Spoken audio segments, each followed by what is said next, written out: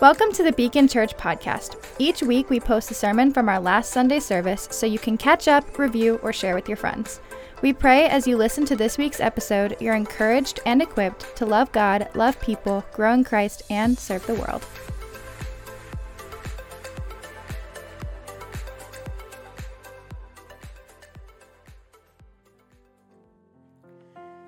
First Corinthians 4. This then is how you ought to regard us, as servants of Christ, and as those entrusted with the mysteries God has revealed. Now it is required that those who have been given a trust must prove faithful. I care very little if I am judged by you or by any human court. Indeed, I do not even judge myself.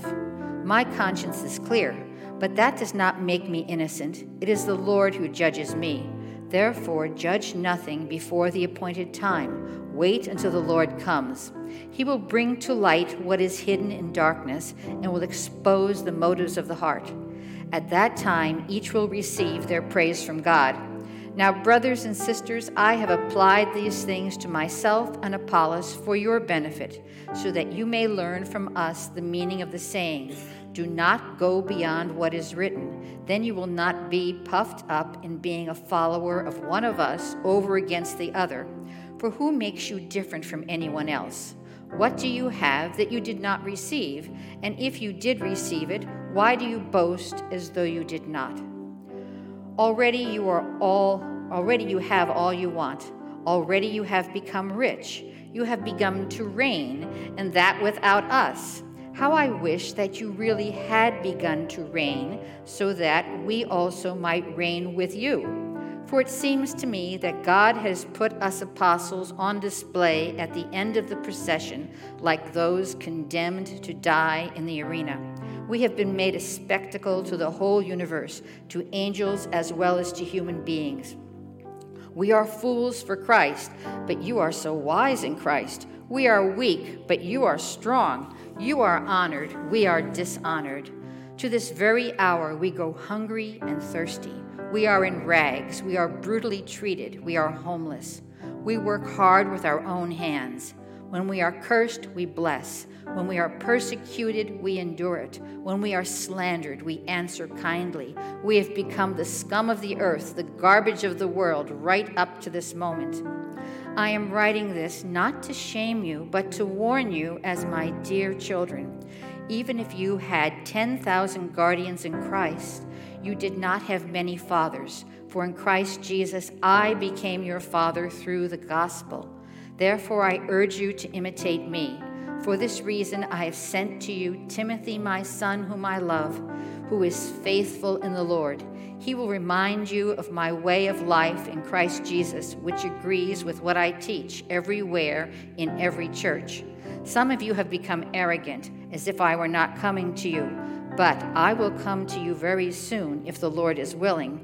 And then I will find out not only how these arrogant people are talking, but what power they have. For the kingdom of God is not a matter of talk, but of power. What do you prefer? Should I come to you with a rod of discipline, or shall I come in love and with a gentle spirit? This is the word of the Lord. You may be seated.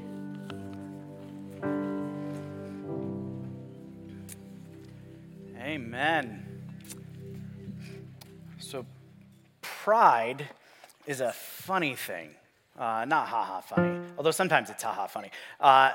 There's a lot of vices out there, a lot of things that we can kind of get sucked into, but I don't know if there's any vice that has the gravitational pull that pride does.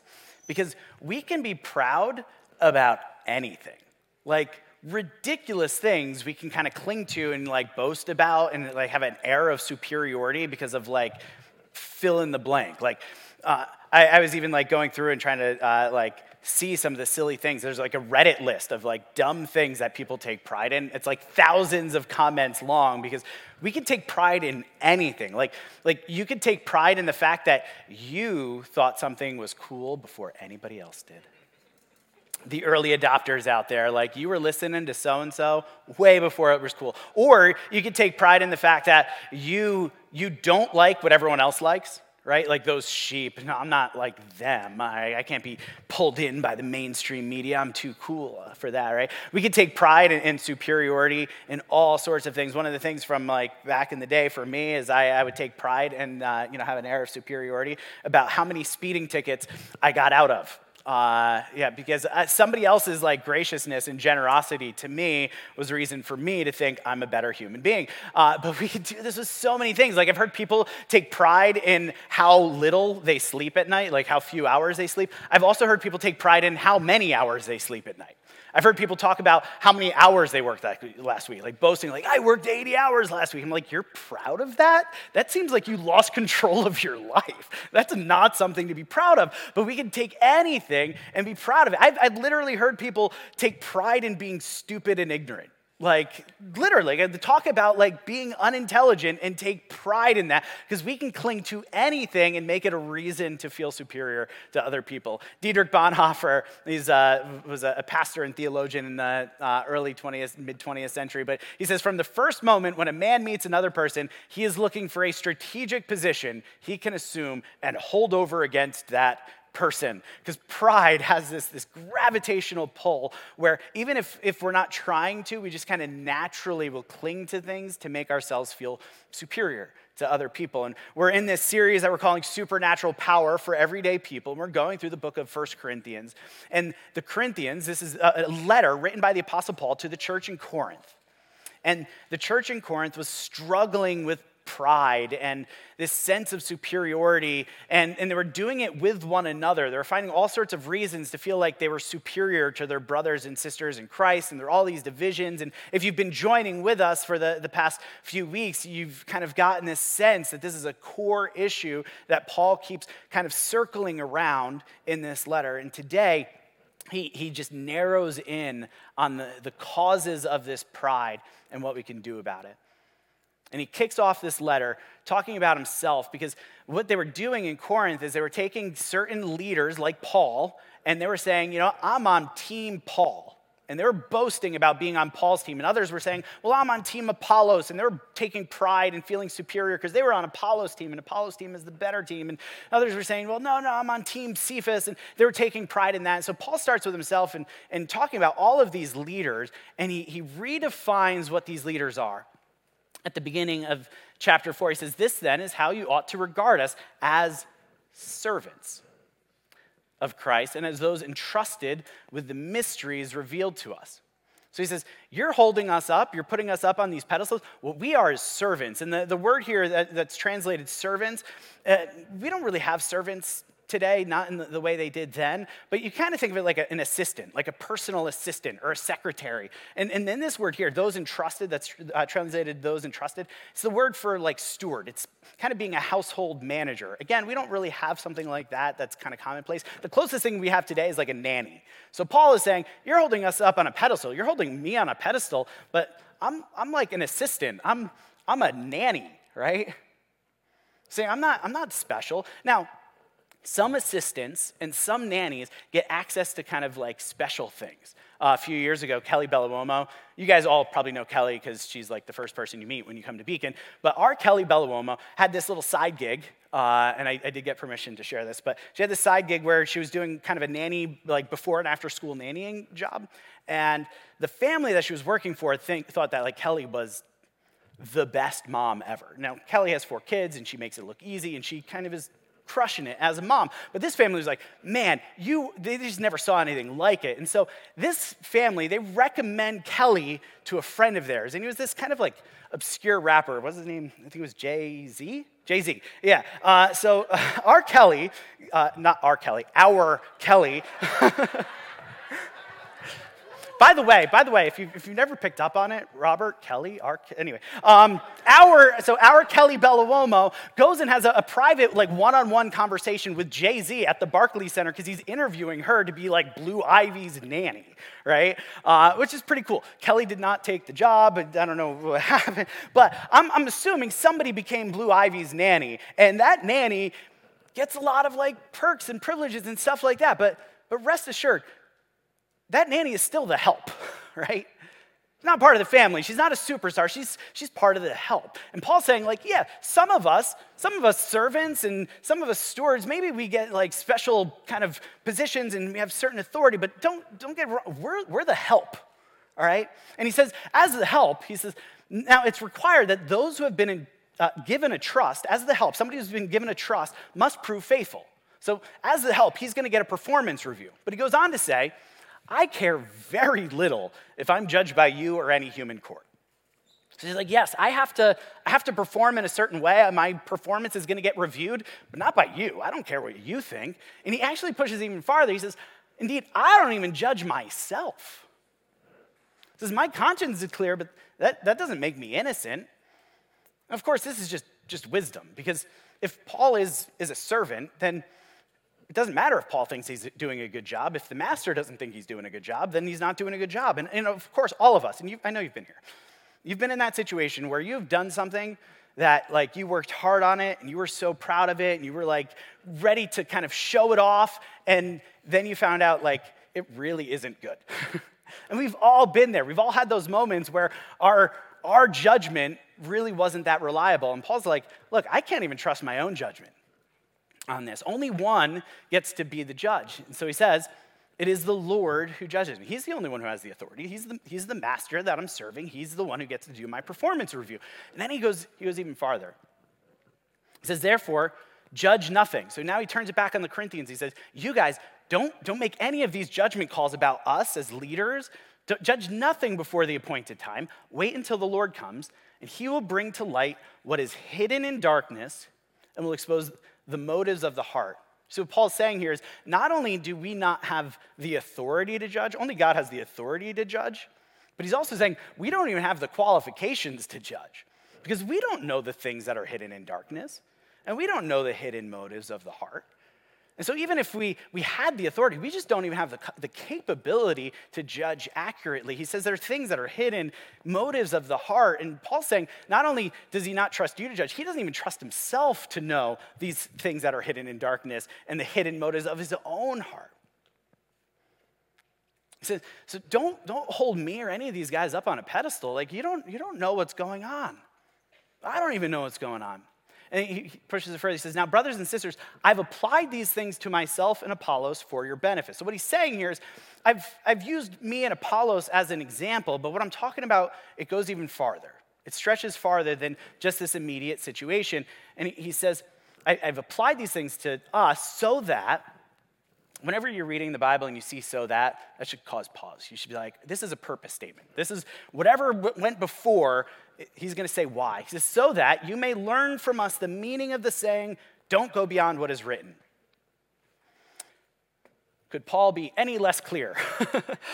So what is he saying? All right, so don't go beyond what is written. This was a saying in Corinth. It was kind of like a common proverb of the day. Like we would say, you know, if you want to make an omelet, you got to break some eggs, or a bird in the hand is worth two in the bush, or, killing two birds with one stone, or don't count your eggs before they hatch. We have a lot of bird colloquialisms. I don't know what's going on there. But this was one of their common proverbs. Don't go beyond what is written. So Paul's saying, I'm going to use this kind of modern or contemporary saying, and I'm going to appropriate it for myself. I'm going to show you what it really means. But in order to understand what he means, we need to know what he means by what is written. What is written. And there's been a handful of times in the letter to the Corinthians so far that Paul has used the phrase, it is written. All right, a handful of times that he says, it is written. And every time he uses it in reference to the Old Testament. All right, so when he talks about don't go beyond what is written, he's talking about the Old Testament, but he's not just talking about the Old Testament in general. He's talking about a certain teaching around a certain subject in the Old Testament. And if you want to know what he means, we actually can go back and we can look at the 5 times Paul references the Old Testament so far in this letter. Look what he says. First time, I will destroy the wisdom of the wise, the intelligence of the intelligent I will frustrate. Let the one who boasts, boast in the Lord. What no eye has seen, what no ear has heard, what no human mind has conceived, he says these are the things that God has prepared for us. And he says he catches the wise in their craftiness. The Lord knows that the thoughts of the wise are futile. You guys kind of get a sense, a theme that's going on here, that Paul is touching on the Old Testament teaching with regards to the frailty of human wisdom and the fact that we should not boast in our own wisdom and judgment. And so he's saying, don't go beyond what is written. And if we do, he says in the next verse, he says, then you will not be puffed up in being a follower of one of us over against another. So this brings us to the heart of the issue for the Corinthians. All right? They were becoming puffed up and becoming a follower of one of them over the other. And the Corinthians, they developed what I'm going to call second-degree superiority. Second-degree superiority. See, first-degree superiority is when you pick the right team. So there's some of them that said, hey, I'm on team Paul. Some said, I'm on team Apollos. And they thought, well, Paul is the better team. So if I'm on team Paul, Paul's the better team, I am superior to those people on team Apollos. That's first-degree superiority. But then they take it a step further, and they enter into second-degree superiority, because what they start to assume is, well, wait a second. I'm on team Paul. Team Paul's superior. And I happen to have the wisdom and the discernment to choose Team Paul. So not only am I superior because I'm on Team Paul, I'm superior because I had the wherewithal to choose Team Paul, unlike those clowns over there that are on Team Apollos, those fools, right? And so they have this double superiority that they're kind of working against each other. It's like, I think a modern-day example would be, so last week we had Pastor Joel from Centerpoint come out. He's one of the pastors over there, and it was awesome having him here last week. We really loved being able to do that together. And there are some people that prefer Centerpoint Church to Beacon. And I presume you prefer Beacon to Centerpoint. That's why you're here, I'm assuming.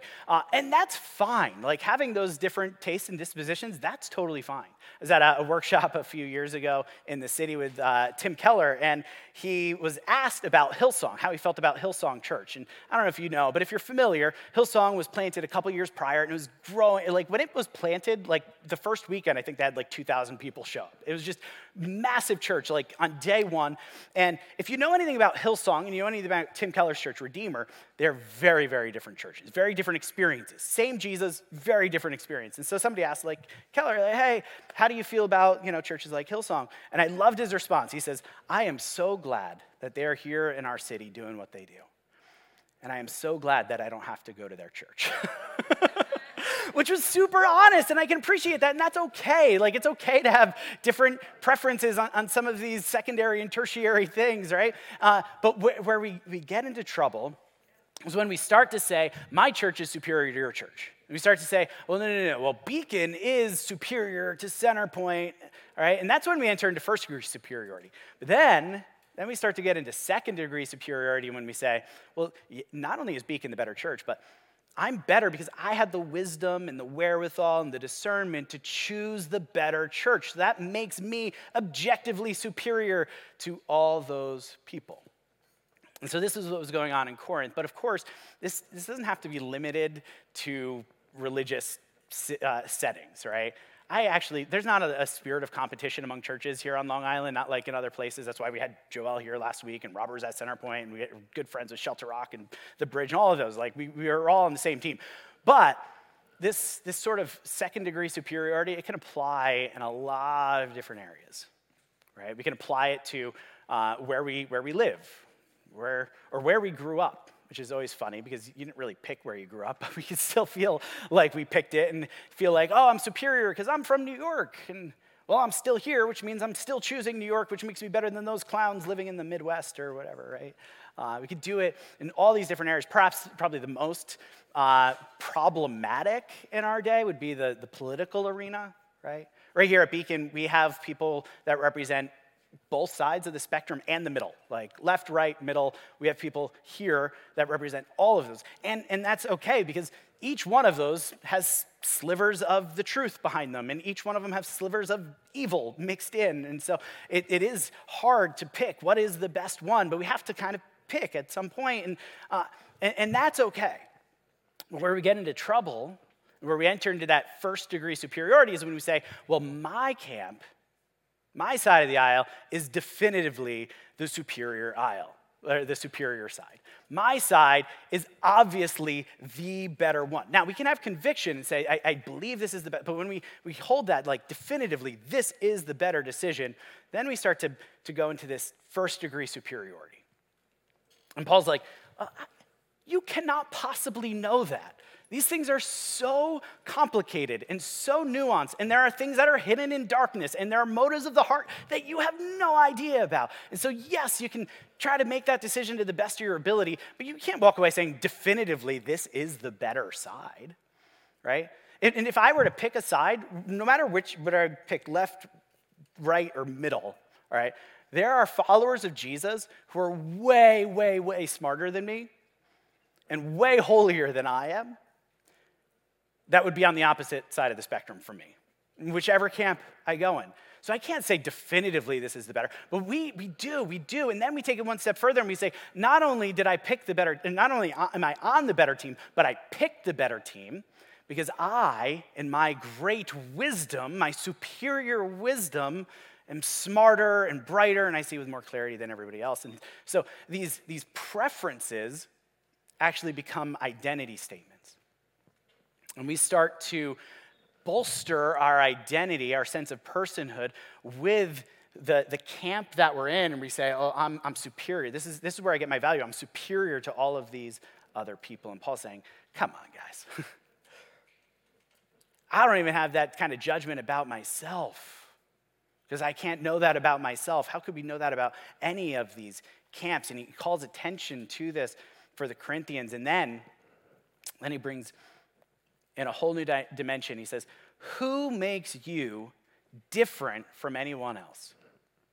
What do you have that you did not receive? I love this question because the question that I'm asking usually is, what makes me different?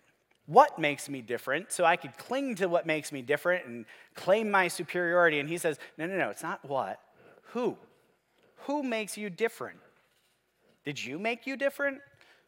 Did you? And he's not saying that there aren't differences, right? Some of you guys are smarter than the average bear. And that's cool. But you didn't make yourself smarter. Who made you different? Some of you are harder working than the people around you. Who made you that way? Did you make yourself that way? Maybe you cultivated it over time, but where did it start? You didn't start. You didn't pick the family that you were born into or the place where you were born. Some of you are more responsible with your finances than other people, and you just have a better sense of these things. Who made you that way? Did you make you that way? Did you birth yourself? Of course not. He's drawing out the obvious. Who made you this way? And he says, if you did receive these things, right? So if these things really did come from God, why do you boast as though you didn't? Why do you boast? Why do you take this sense of superiority in the things that you have received from God when you didn't earn them? They were given to you. So he starts to try and bring a little more clarity to what we have. That these gifts that we've been given, these aren't things that we can just kind of cling to as ways to feel superior to one another.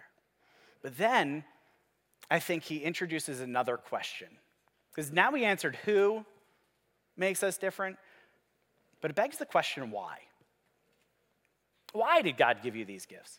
So why did God make you a little smarter than the guy next to you? Why did God make you a little harder working than the lady next to you? Why did God give you that sense of responsibility or that gift with money or all of the, whatever these gifts are? Why did he give them to you? Right? And this is where Paul goes next.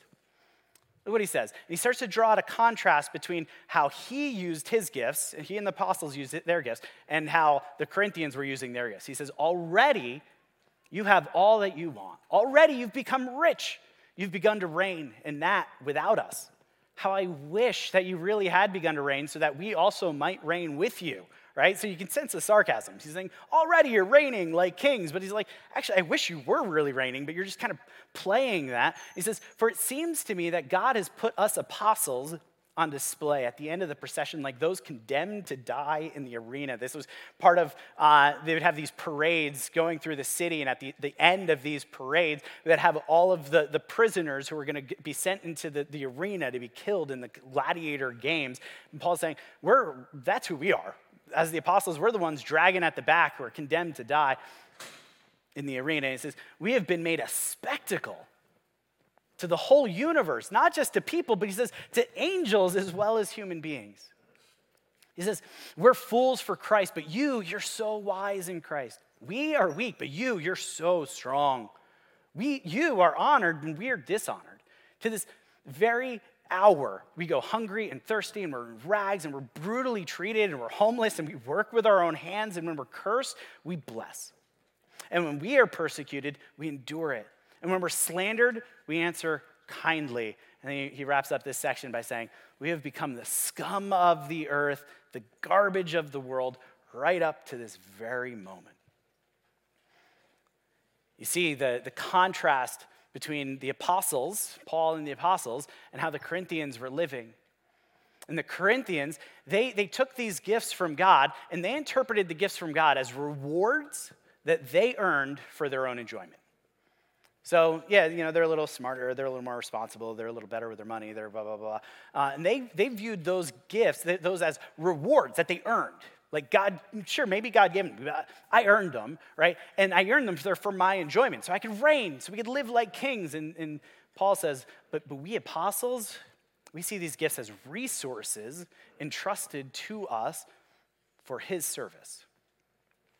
When I was a senior in high school, my youth pastor, one night in youth group, he asked the students, he said, hey, is God putting on anybody's heart that, maybe they should offer something up to him, something that you've been clinging to, that you should relinquish to him? And as I was praying about it, I felt God saying to give up my dream school, my dream college. And so I did. I kind of signed a paper and talked to my youth pastor for accountability so I couldn't go back on my word. And I gave up my dream school. And a couple months later, I got a call from another school, from New Jersey Institute of Technology, saying, congratulations on your acceptance into the school. And we want to talk to you about, potentially, applying for the Honors College. And for me, I was a little surprised because I never applied to the school. So it was just kind of like, okay, I got accepted without applying. That's cool. So I'm like, all right, but I had another school that I was probably going to go to. So I'm like, I don't know. So I go down, I do the interview for the Honors College, but then I kind of just throw away the application because I don't really want to go there anyway. And a couple weeks later, I got a call from them saying, congratulations on your acceptance into the Honors College. I'm like, wow, that's easy to get into this school. And then they said the magic words, we want to talk to you about your financial aid package. And then they offered me a tuition, like full tuition scholarship. All I had to pay was room and board. I was like, whoa, that's pretty cool. So all I had to pay was room and board until the second year when I was there, I got a theater scholarship, which I also didn't apply for, which covered most of my room and board. And I interpreted all of this as a reward. God was rewarding me for my faithfulness in choosing to give up my dream school, and it was a reward that I earned for my enjoyment. And can I tell you what? It only puffed me up. It only made me feel like I was some spiritual superman or whatever. But then, a couple years into architecture school, I felt God calling me out of architecture school into ministry. And eventually I left. And it wasn't right away, but within the next few years, I started to realize that the reason God let me go to school for free, basically, wasn't because of some faithful decision I made when I was a senior in high school. It wasn't about that at all. He let me go to school for free so I'd be able to walk away from it debt-free when he was calling me to serve him in ministry. See, that whole time I was puffed up because I thought it was a reward for something I did. And let me be honest, I was not that faithful. All right, like I made one faithful decision. Most of my life was a wreck though, but I still interpreted it as a reward for my faithfulness. I earned this and I get to enjoy it. And God quickly showed me, no, this is a resource I gave to you. I entrusted it to you so that you could come and serve me. Paul and the apostles, they saw these gifts that God had given to them, and they had some great gifts, and they said they easily could have reigned like kings. I said, no.